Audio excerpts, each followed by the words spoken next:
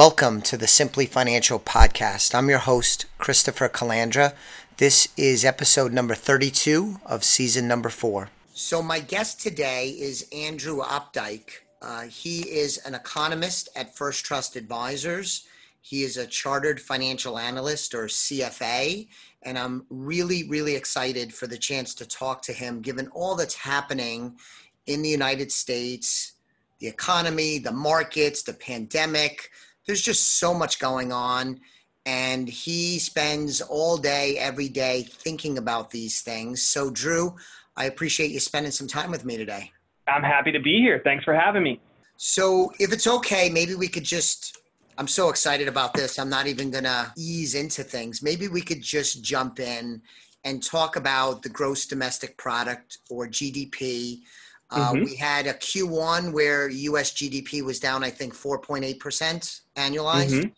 And then we had the worst quarter ever, negative 32.9%. Yep. So what do you make of that? Yeah. So it's been a rough start to the year, to say the least. It's been historically bad. The second quarter was the largest single quarter decline that we've seen in the post-World War II era. And it is by kind of a magnitude. I mean, before this, the largest single quarter decline was a 10% annualized decline back in 1958. So, it's one of these numbers here in the second quarter. We knew it was going to be bad, yes, right? We all lived through April. We lived through May, and we saw things starting to reopen. But even as we got through May, as we got to June, as the reopening was happening, there were so many areas that were still running at less than full capacity and running at less than half capacity. So, it was a question of, was it going to be down 15%? Was it going to be down 50%? And it kind of came down in the middle. But here's one of the things that, as I look at the second quarter, one of the major questions is, where do we go from here? And to put this in a little historical context, that 10% number that I mentioned, the largest single quarter decline in the post-World War II era up to this point, was also related to a pandemic. That, back in 1958, was the Asian flu. And the Asian flu, it killed 116,000 people here in the United States, which back then the population was roughly half the size that it is today. That's the equivalent, as today's percent of population, about 230,000 Americans. And it killed over 1 million people internationally. Now, they didn't do the shutdowns. They didn't do the shelter in place on a national scale. There were certainly industries, cities, towns, communities that were impacted like we've seen today. But one of the things that we saw coming out of 1958 is that largely what happened was there was delays in activity. It's not necessarily that actions that were going to take place went away forever, but business that would have taken place in 1958 maybe took place in 1959 or took place in 1960. And we've started to see that as we emerged in May, June, July, and now into August. We've seen things like auto sales. And we've seen things like housing sales and purchases from consumers are now starting to take place when they couldn't before. And back in 1958, they emerged with relatively strong growth over the next year and a half. And I wouldn't be surprised to see something like that again happen now. I think that it was a terrible quarter, and we're growing from a large drawdown, but we are certainly back into growth mode. All right. So I like the optimism there. That's a hopeful tone related to the historical precedent of 1958. I got a couple of things I'd like to ask, but what is your outlook for Q3 and or Q4? Does the recession, because we're officially in a recession now with the 2 negative quarters in a row, and the longest economic growth period ever in U.S. history that started back in 2009, 2010. 2000, yep. So do we get a third negative quarter? No, I don't think so. I mean, so think about it this way. And April was the worst quarter of the second quarter, and then it improved into May, it improved into June. Now we know the data, we know a lot of the data from July, so we know it improved into July. But even if we had stopped at June and we had stayed completely flat at the June levels over 3 months, 3 months of June production would be better than what we saw in Q2, because we would be beating April, we would be beating May. So even if we saw no growth after the second quarter, the GDP number would ultimately tick higher. Now, what we've seen is there was a little bit of headwind in late June into July as we saw Florida, Arizona, Texas, California with their rising cases. But even during that, we continue to see the data progress a little bit higher. The pace slowed a little bit. Now that we've seen those states turning the corner and we see the cases once again moving lower, it looks like the remainder of August and into September are going to see strong growth. My expectation right now is that Q3 GDP is going to come in at around a positive 15% at an annualized rate. I think it's going to move a little bit lower into Q4, somewhere around 5%, and it will probably run around that 5% in 2021. Now, to put that number in a little perspective, 5% growth, since 2005, we haven't seen 3% real growth. So this is an accelerated pace. Again, it's a makeup on some of that activity, and barring some major event that pulls us backwards, and it would have to have a significant pull backwards, I think we're going to continue to see growth over where we were at in Q2. All right, so this will be as largely advertised, a short, deep, powerful recession that only lasts 2 quarters. Then rebound.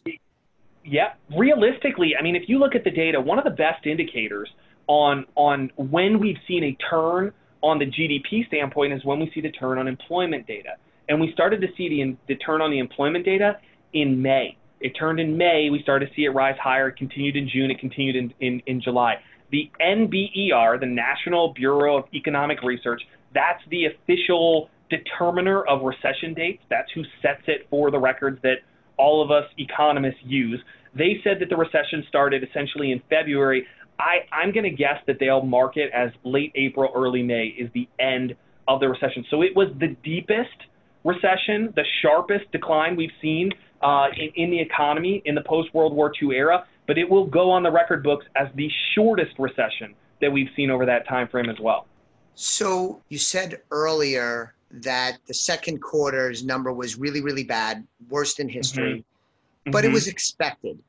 Yeah. And one of the things that surprised me, and I'd love to get your thoughts on this, is that I know everybody expected it, and it was very predictable given what was happening.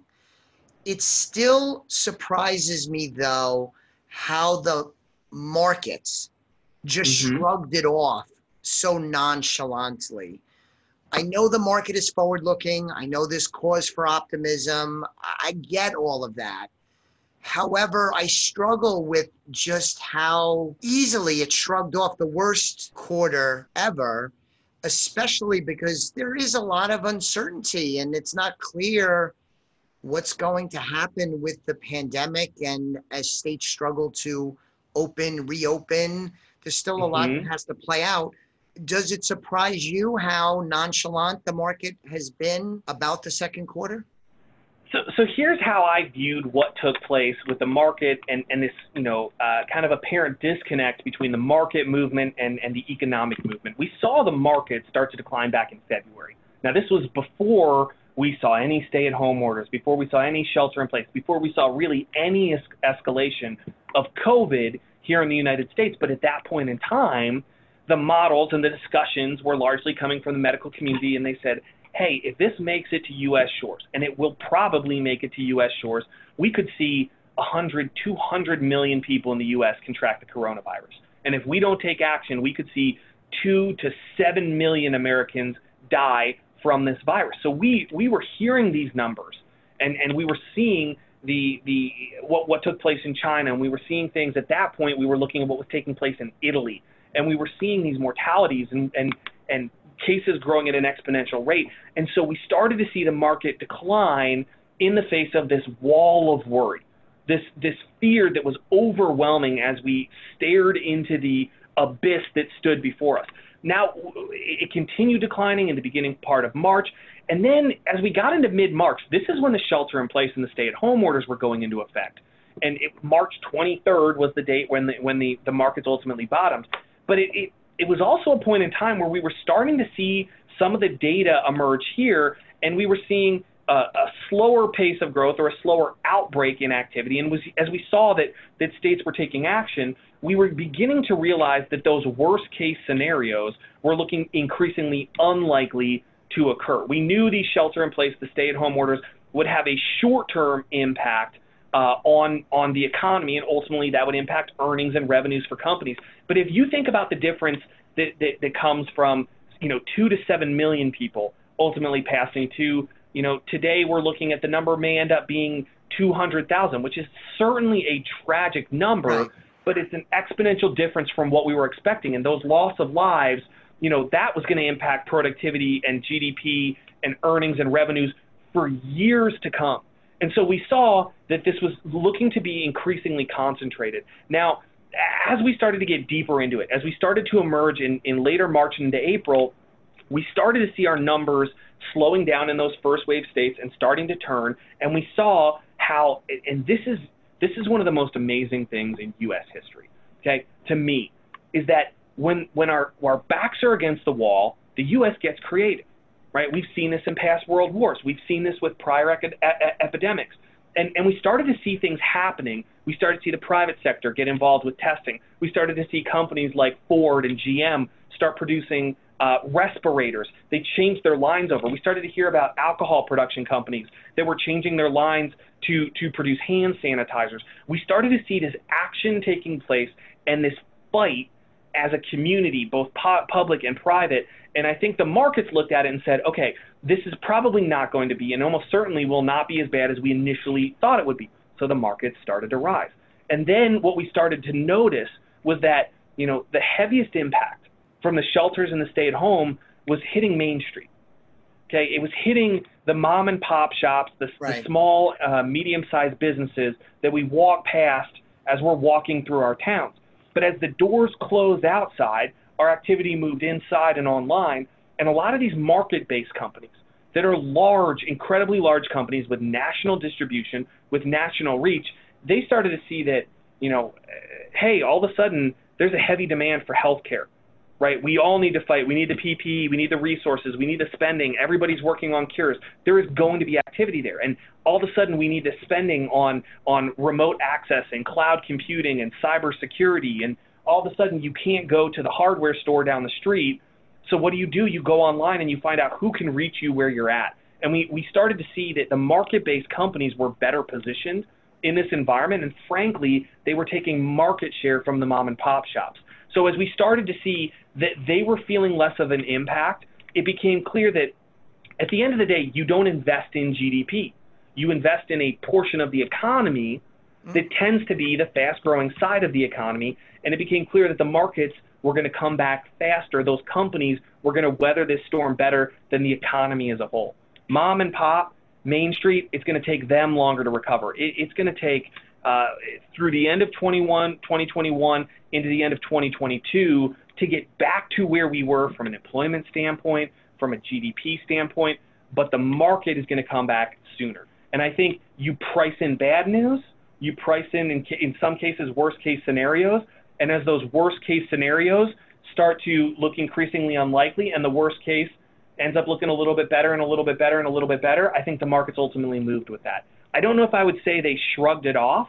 I think it took us a while to understand how pieces were going to play out. And it was smoother, certainly, than I think most people expected. But when we start digging into the details, I mean, if you dig into the markets, the hotels, the cruise lines, the department stores, the restaurants and bars that are publicly traded companies have been absolutely hammered.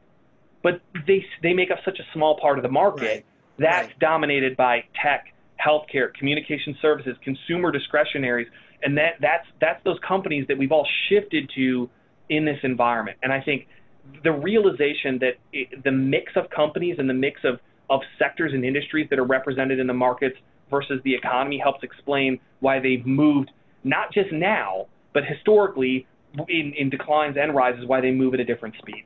All right, very good. So switching gears slightly, let's address the pandemic. We're recording this in mid-August 2020. So there's a lot of good news out there. There's some bad news. There's also a lot of, how do I say it, gently. I think there's a lot of misinformation out there, and I think there's a lot of biased information out there. So, Yep. in your view, where do you think we are in terms of the pandemic? Talk a little bit about, the caseload, the testing, where we are with the Mhm. mortality rates. Give us some of your thoughts. So what have we seen so far? Right, we saw the first wave, and we can call them first wave, second wave. It ends up being kind of a semantics thing. We saw the outbreaks in the Northeast, right? New York, New Jersey, Connecticut, Massachusetts. Ultimately, we saw it a little bit here, where I'm talking to you from in the Midwest. I'm talking to you from right outside Chicago. We saw it show up here in Illinois. Now, one of the difficulties that we had in the early stages in trying to figure out how many people had the virus, how many cases did we truly see, one of the problems was that our testing capacity was incredibly limited in the early stages. So mid-March to mid-April, we saw that rise in cases in those initial states, but we were testing about 100,000 people per day, and 100,000 tests per day is not a lot of testing capacity when you consider the size of our country, the number of people that we have. So when we were limited on testing, we limited who we tested. We tended to test those with pre-existing conditions, the elderly, those who were most apt to show signs of the virus. And we didn't know back then that there was large portions of the population, the teens, 20s, 30s, 40, 50-year-olds, without pre-existing conditions that were showing fewer signs of having the virus, and in some cases they were asymptomatic. So when we try to run some comparisons on cases, did we see more cases with Florida and California, New York, or Florida, California, Arizona, and Texas? We certainly caught more. We certainly identified more, because by the time that we reached that stage in mid-June, we had the capacity to test 500,000 people per day. And soon we were at 600, then we were at 700, then we were at 800,000 tests per day. We were testing at a magnitude higher. So the testing early on maybe wasn't the best gauge of how we were impacted and whether or not the first wave was worse than the second wave in terms of number of cases. We can see in the mortality data that the number of deaths we saw from COVID in that first wave, New York, New Jersey in particular, was significantly higher than what we've seen so far in this second wave, despite the fact that they've got more identified cases. And that can come from a number of different things that are going on. It may be that we just missed so many cases early on, and the first wave truly was a lot larger than this second wave, which the second wave was the first wave for these states that hadn't seen it before. But I think there's a couple other things that have been going on that have made this conversation, how we look at cases, how we look at testing, how we look at mortalities and recovery rates. There's been some stuff that's happened in that in-between phase. One of those is that testing, okay? The more testing capacity we had, we started to test deeper into population groups, across age groups. We started to learn about these minimal symptom, younger demographics, and we said, listen, we need to test them. We need to get into that group because they can still spread even if they're not showing the signs. So let's make sure we're testing them. We also said, clearly the elderly population is at higher risk. Their mortality rates, their hospitalization rates are significantly higher than the younger demographics. So we started to test deeper into those groups. And as we tested deeper, similar to virtually any disease or virus we see, when we test deeper and we catch earlier, when you catch something earlier in the process, it's easier to treat it. And that may help explain, too, some of the mortalities, the improvements in that we've seen over the past 1 to 2 months compared to that March and April period. So testing clearly had an impact. The second thing that I think is incredibly important to remember is that the hospitals that saw that initial outbreak in March and April, they were to a large degree flying blind. They had no idea really what they would need for PPE, the personal protective equipment that they wear. They didn't know on ventilators. They didn't know how many ICU beds or emergency room beds or inpatient beds they might need. They didn't know how they could plan to handle and distribute cases as they rose in cities or regions or within states. And they battled and they did some incredible things. They worked like crazy during that first wave. And as we emerged in mid to late April, they started having conversations with the rest of the country, honestly, with the rest of the world. And they started to say, this is what we wish we knew, so that if you experience this now, you're going to be in a far better position. So we had better data, we had better planning from the hospitals, they were better prepared to handle it, we were catching cases earlier, and then the third piece, I think, of this puzzle is that we've gotten better at the treatment. We've gotten better at handling the cases, even the ones that make it to the point where they need hospitalization. We've seen medical advancements like Gilead's remdesivir. Back in March and April, we were starting to hear some rumblings that they were testing this. This was a malaria treatment, and they were testing it to see if it was effective in improving health outcomes for individuals with COVID. And we didn't know back then, so they were running tests across the country. Eventually, they had enough evidence that it was improving health outcomes that we just started to distribute nationally and internationally. Now here we stand having this conversation, and it's been out there for another 2-3 months. So they've got more data, and what they found, Gilead came out and made a statement last month saying from their data, from their testing, it's reducing mortalities by around 62% versus the standard of care. And the standard of care, that doesn't mean versus no treatment. That's the best treatment options they knew about before this. This is what they were using in that first wave when they didn't have this new information, these new options available for the treatment. Then we got information on things like steroids. They could help with inflammation. They could help with breathing. We learned simple things like having someone lay on their stomach could ease some of the pressure on the lungs. So ultimately, these new things we learn day by day, week by week, month by month, it's compiling, it's growing, it's building together, and it's helping the hospital systems and individuals deal better with the virus from early stages. So I don't know whether we're past the worst of it. I don't know if we'll ever see a recurrence in states that have currently gone past it, but I do know that if we do see a pickup anywhere here in the country, that we're going to be in a far better position to fight back than we were back in March and April. And that showed through with this second wave in how the states ultimately could decide on their responses. So go back to something you said earlier in terms of testing. And I'm in Connecticut, so I am in the Northeast, which is, like you described, one of the early hotspots. We're very tied in with the New York ecosystem. So early on, young, healthy people were not tested. Unless they were in the healthcare industry, they were not really tested. Now in these new hotspot states, like you mentioned, Florida, the big four, Florida, Texas, Arizona, and California, you're seeing more testing at younger ages, and you're seeing a lot of those individuals test positive. So is one of your thoughts about this that in Connecticut, young people like me that are under the risk age group, that we may have already had it, and we just didn't show up in the testing, and it then would really be skewing the numbers we're seeing simply because we weren't tested, and we might not get tested now because in Connecticut, the numbers are incredibly low. I think since June 9th, we've averaged less than 200 positive cases a day.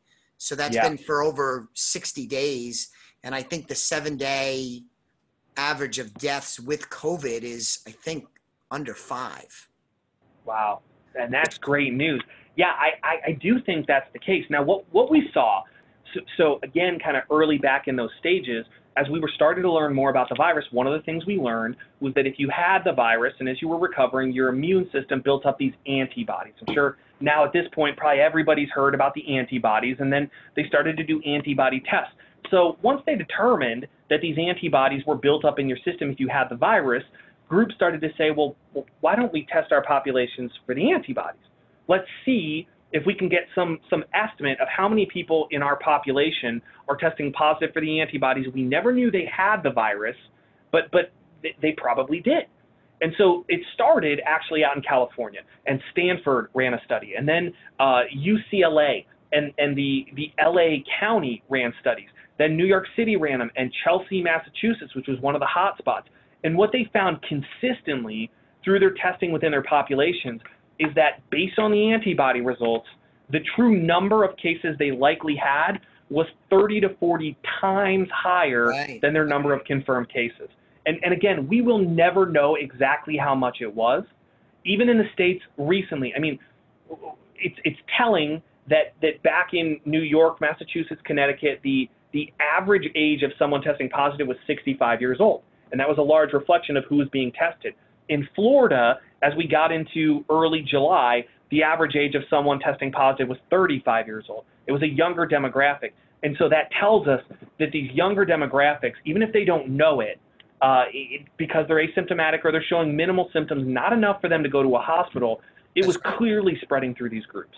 No, and in New York City, for example, they were testing, and it looked like as much as a quarter of the population of New York City may have ultimately had it.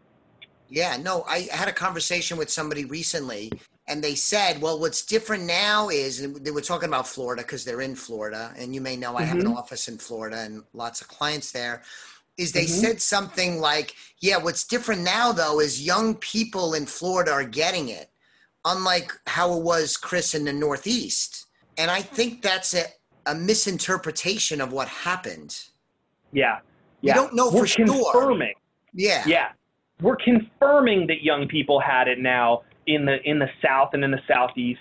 We didn't know then, but I think it's incredibly unlikely that those demographics weren't getting it before. We just didn't have the capacity to identify them. Very good. So let's touch on the media a little bit. And I know this is a non-economic element, but I'm just curious your thought, and I don't want to delve too much into partisan politics. However, the media is so hyper-focused on number of cases, and they seem to be largely doom and gloom. I know the media, their job is to magnify things. They want people to watch and tune in and sign in. I get their motivation. Yeah.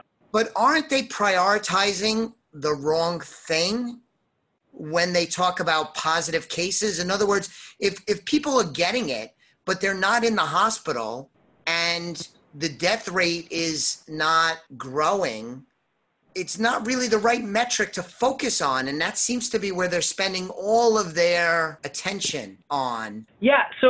I mean, honestly, this is one of the first kind of social media viruses that we've had. I mean, from day one, as it started to emerge, we all have smartphones, or almost everyone has a smartphone now. I use my smartphone. It's my alarm clock in the morning. And from the early stages, I would turn over in the morning and I'd go to turn off my alarm, and I'd greeted by a half dozen to a dozen messages talking about how many new cases we had, how many new deaths we had, what state was starting to see a rise, what country was starting to see a rise, what celebrity had it. I mean, we were inundated in real time with the information on the progress of this virus as it spread. And we weren't getting as much information on some of the health outcomes. We weren't as quick to get some of the information on treatments or improvements in the virus because, as you mentioned, it's kind of a function of how they work. If you watch the news and they tell you, hey, everything looks great today, everything's kind of moving in a positive direction, it looks like things are going to be all right, you say, you know what, that's great. Turn off the TV, go take a walk outside, enjoy the rest of your day. But if they say, tune in right after the break, and we're going to tell you about the thing that could make this even worse than April.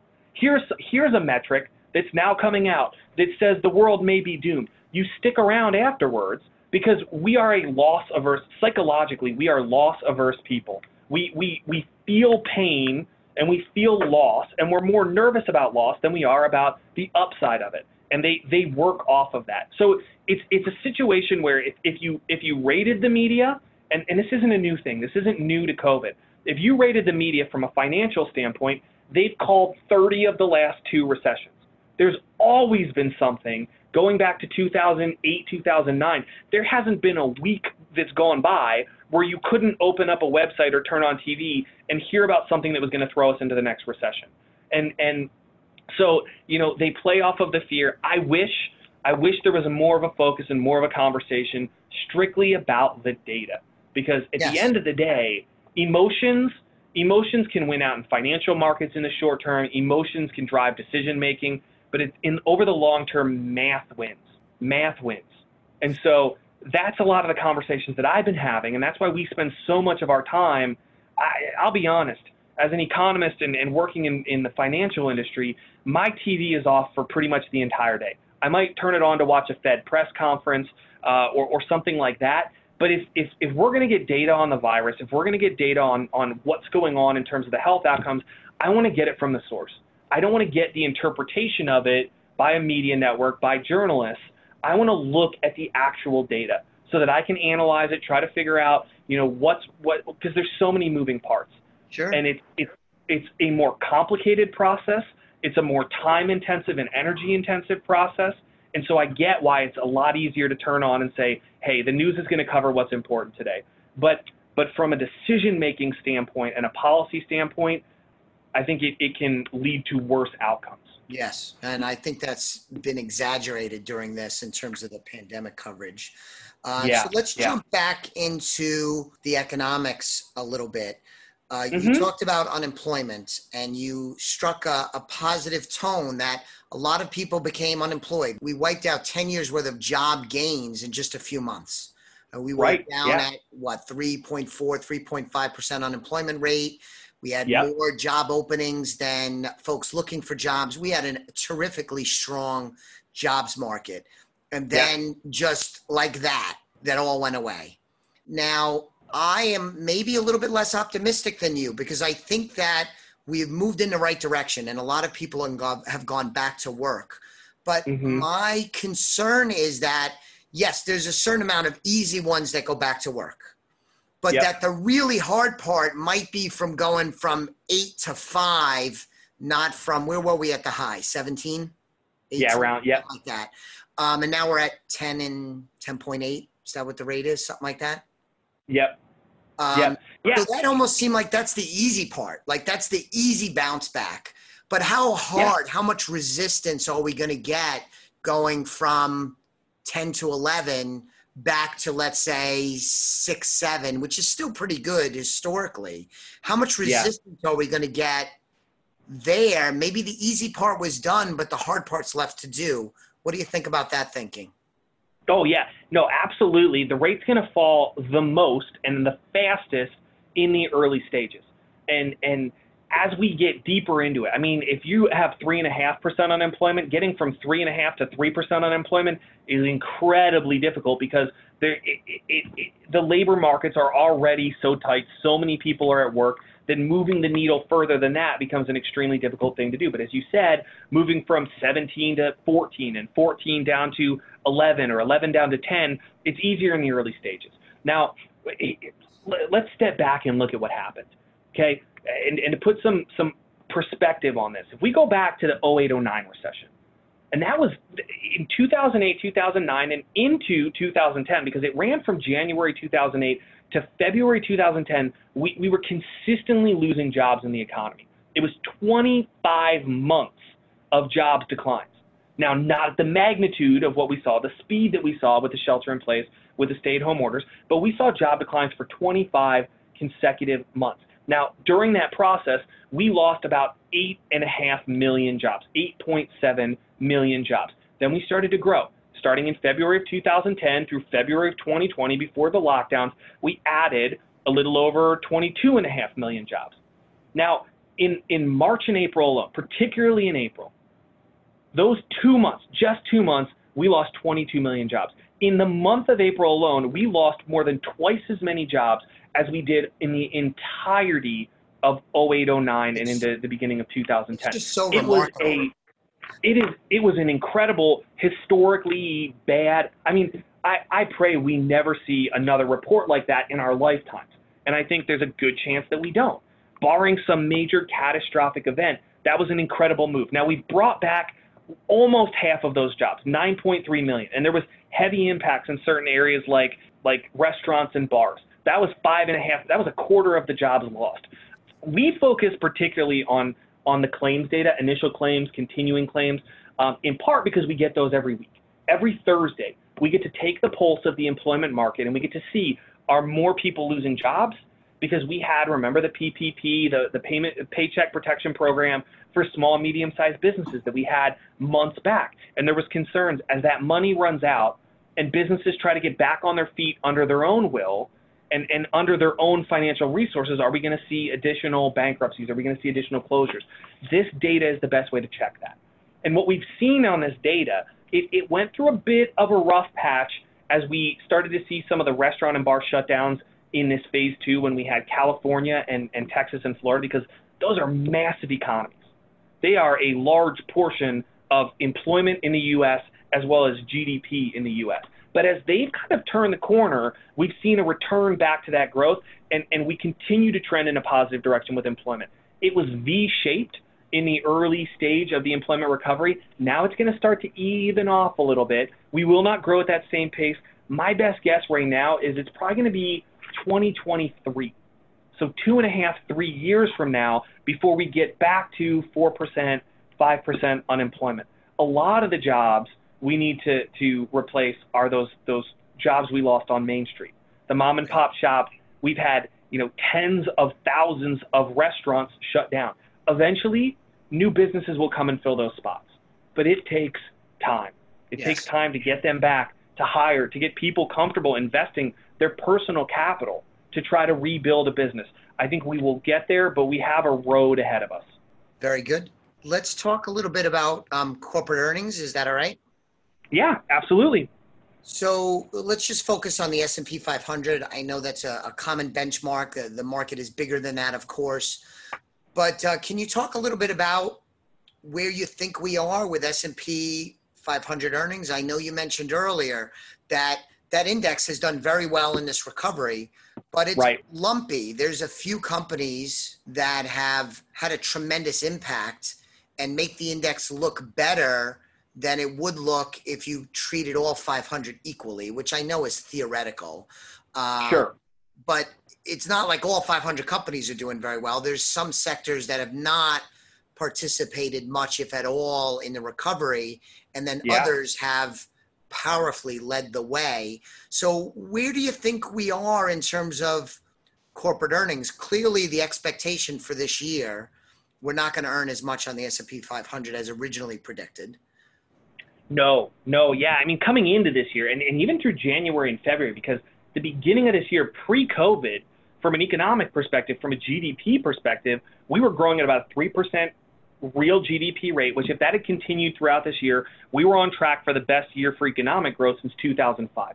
And the market outlook suggested that we were going to see solid returns for earnings, for revenues, and for earnings per share for the markets. Now, the estimates, I was taking a look at them a little bit earlier today. The second quarter is what we're still getting the data in on. And companies have come in better than expected, but better than really terrible numbers.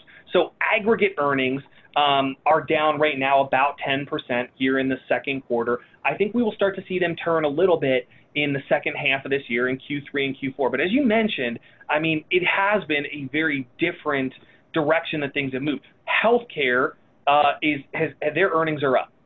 Infotech, the infotech space, they've been relatively flat. Areas like communication services are down, but not nearly as much. Energy's been hammered, right? The financials have been hammered. So certain sectors, they felt the impact heavier.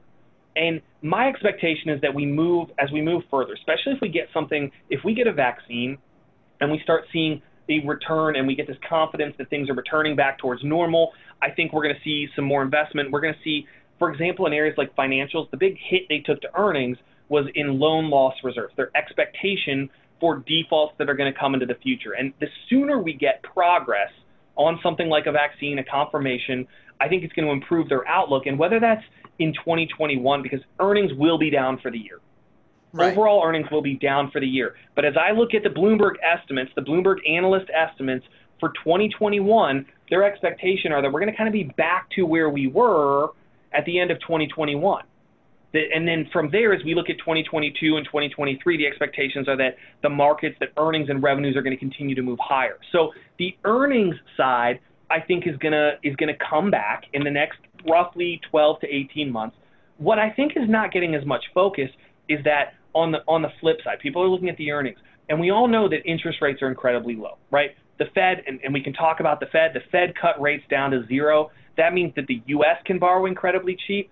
It also means that many businesses have been able to issue debt, publicly traded companies issue debt at low levels. They've been working on their balance sheets. They've been kind of shoring them up as they went through this storm. And in some cases, they've been borrowing at these low rates because they know that as we emerge from this, they're going to have opportunities to invest, to grow, to buy up some of these companies or assets from some of these companies that didn't weather the storm as well. And so I think that lower cost of capital, the lower cost of investment for businesses paired with revenues, sales, the earnings numbers coming back puts them in a relatively strong position as we look 2, 3, 4 years out. So before I ask this question, just to confirm something I think you said, is that Mm-hmm. the expectation is by the end of 2021, the S&P will be back to earning what we thought it would earn in 2020. Clearly, it's not going to get there in 20, but should be able to get to what was originally expected for 20 by the end of 21. Is that right? So by 2021, we'll be back from an EPS to where we were at the end of 2019. Okay. All right. And is it more difficult when you talk about earnings forecast as an economist and as a market watcher? Is it more difficult, you think, to forecast earnings? Is it trickier given the pandemic and the uneven shutdowns and openings, and layered on top of that is changing consumer behavior and what our politicians are going to do in terms of stimulus and tax policy? Is it harder to project what the earnings are going to be given everything that's going on? It does. It creates volatility. And it's already caused a bit of a shift in our expectations on where some spending was going to occur. Businesses have clearly said we need to prioritize investment in things like cybersecurity and things like cloud computing so that our people, if needed, can work from home or work remotely if needed to in the future. That's going to shift funding, business investment, from where it may have otherwise gone. That means certain industries are going to grow a little faster. Certain industries are going to grow a little bit slower. There's still a lot of questions about the health of consumers and customer bases. If your customer base, if you are a food distribution company and your base was restaurants around the country, clearly your outlook has changed significantly, and there's a lot of uncertainty that exists there. And I think the uncertainty is going to remain. It's more so in certain sectors than others. There's certain sectors where we get a better idea of what the spending is going to look like because they have to kind of think that out and they have to budget that a year, 2, 3 years in advance because some projects take longer. But yeah, it is harder. I would guess if you went to most analysts today and said, how confident are you on your forecast of 2021, 2022 and beyond, their confidence levels are lower than when they were leaving 2019 and coming into 2020 or coming from 2018 into 2019. So there is certainly the possibility that some of this could move to the downside, but there's also a possibility that it can move to the upside. And our data has been beating expectations of late. And so I think that beat to the upside is also a very distinct possibility. And that causes even more optimism, right? Some of that pessimism maybe from the media being a little too gloomy, that if you beat expectations, that helps grow consumer confidence and optimism. So that's an encouraging thing. Andrew, that's all we have time for this episode. But listeners, he and I will continue the conversation on the next episode. We're going to talk about several things, including all the actions of the Federal Reserve and the federal government, whether the positive aspects of what has been done, as well as some things to watch and maybe we worried about down the line, given some really remarkable activity by the Federal Reserve. We're also going to talk about the upcoming presidential election and what that means for the economy and the markets. Please go to ElliottWealth.com if you want to get more information about me and my team here as we try and help our clients win with money and make smart financial decisions. You can sign up for a complimentary consultation at the website. And I always ask, because it's so very important, if you haven't subscribed to this podcast already, please do so. Thank you very much. I'll be back with you on the next episode, which will include the conclusion of my conversation with Drew very soon. Thank you and have a great day. The views expressed are not necessarily the opinion of SagePoint Financial Incorporated and should not be construed directly or indirectly as an offer to buy or sell any securities mentioned herein. Investing is subject to risks, including loss of principal invested. Past performance is not a guarantee of future results. No strategy can assure a profit nor protect against loss. Please note that individual situations can vary. Therefore, the information should be relied upon when coordinated with individual professional advice. Please note, the information being provided is strictly as a courtesy. When you link to any of the websites provided here, you are leaving this website. We make no representation as to the completeness or accuracy of the information provided at these websites, nor is the company liable for any direct or indirect technical or system issues or any consequences arising out of your access to your use of third-party technologies, websites, information, and programs made available through this website. When you access one of these websites, you are leaving our website and assume total responsibility and risk for your use of the websites you are linking to. Securities and advisory services are offered through SagePoint Financial Incorporated, member FINRA SIPC. Insurance services offered through Elliott Wealth Management, LLC, not affiliated with SagePoint Financial.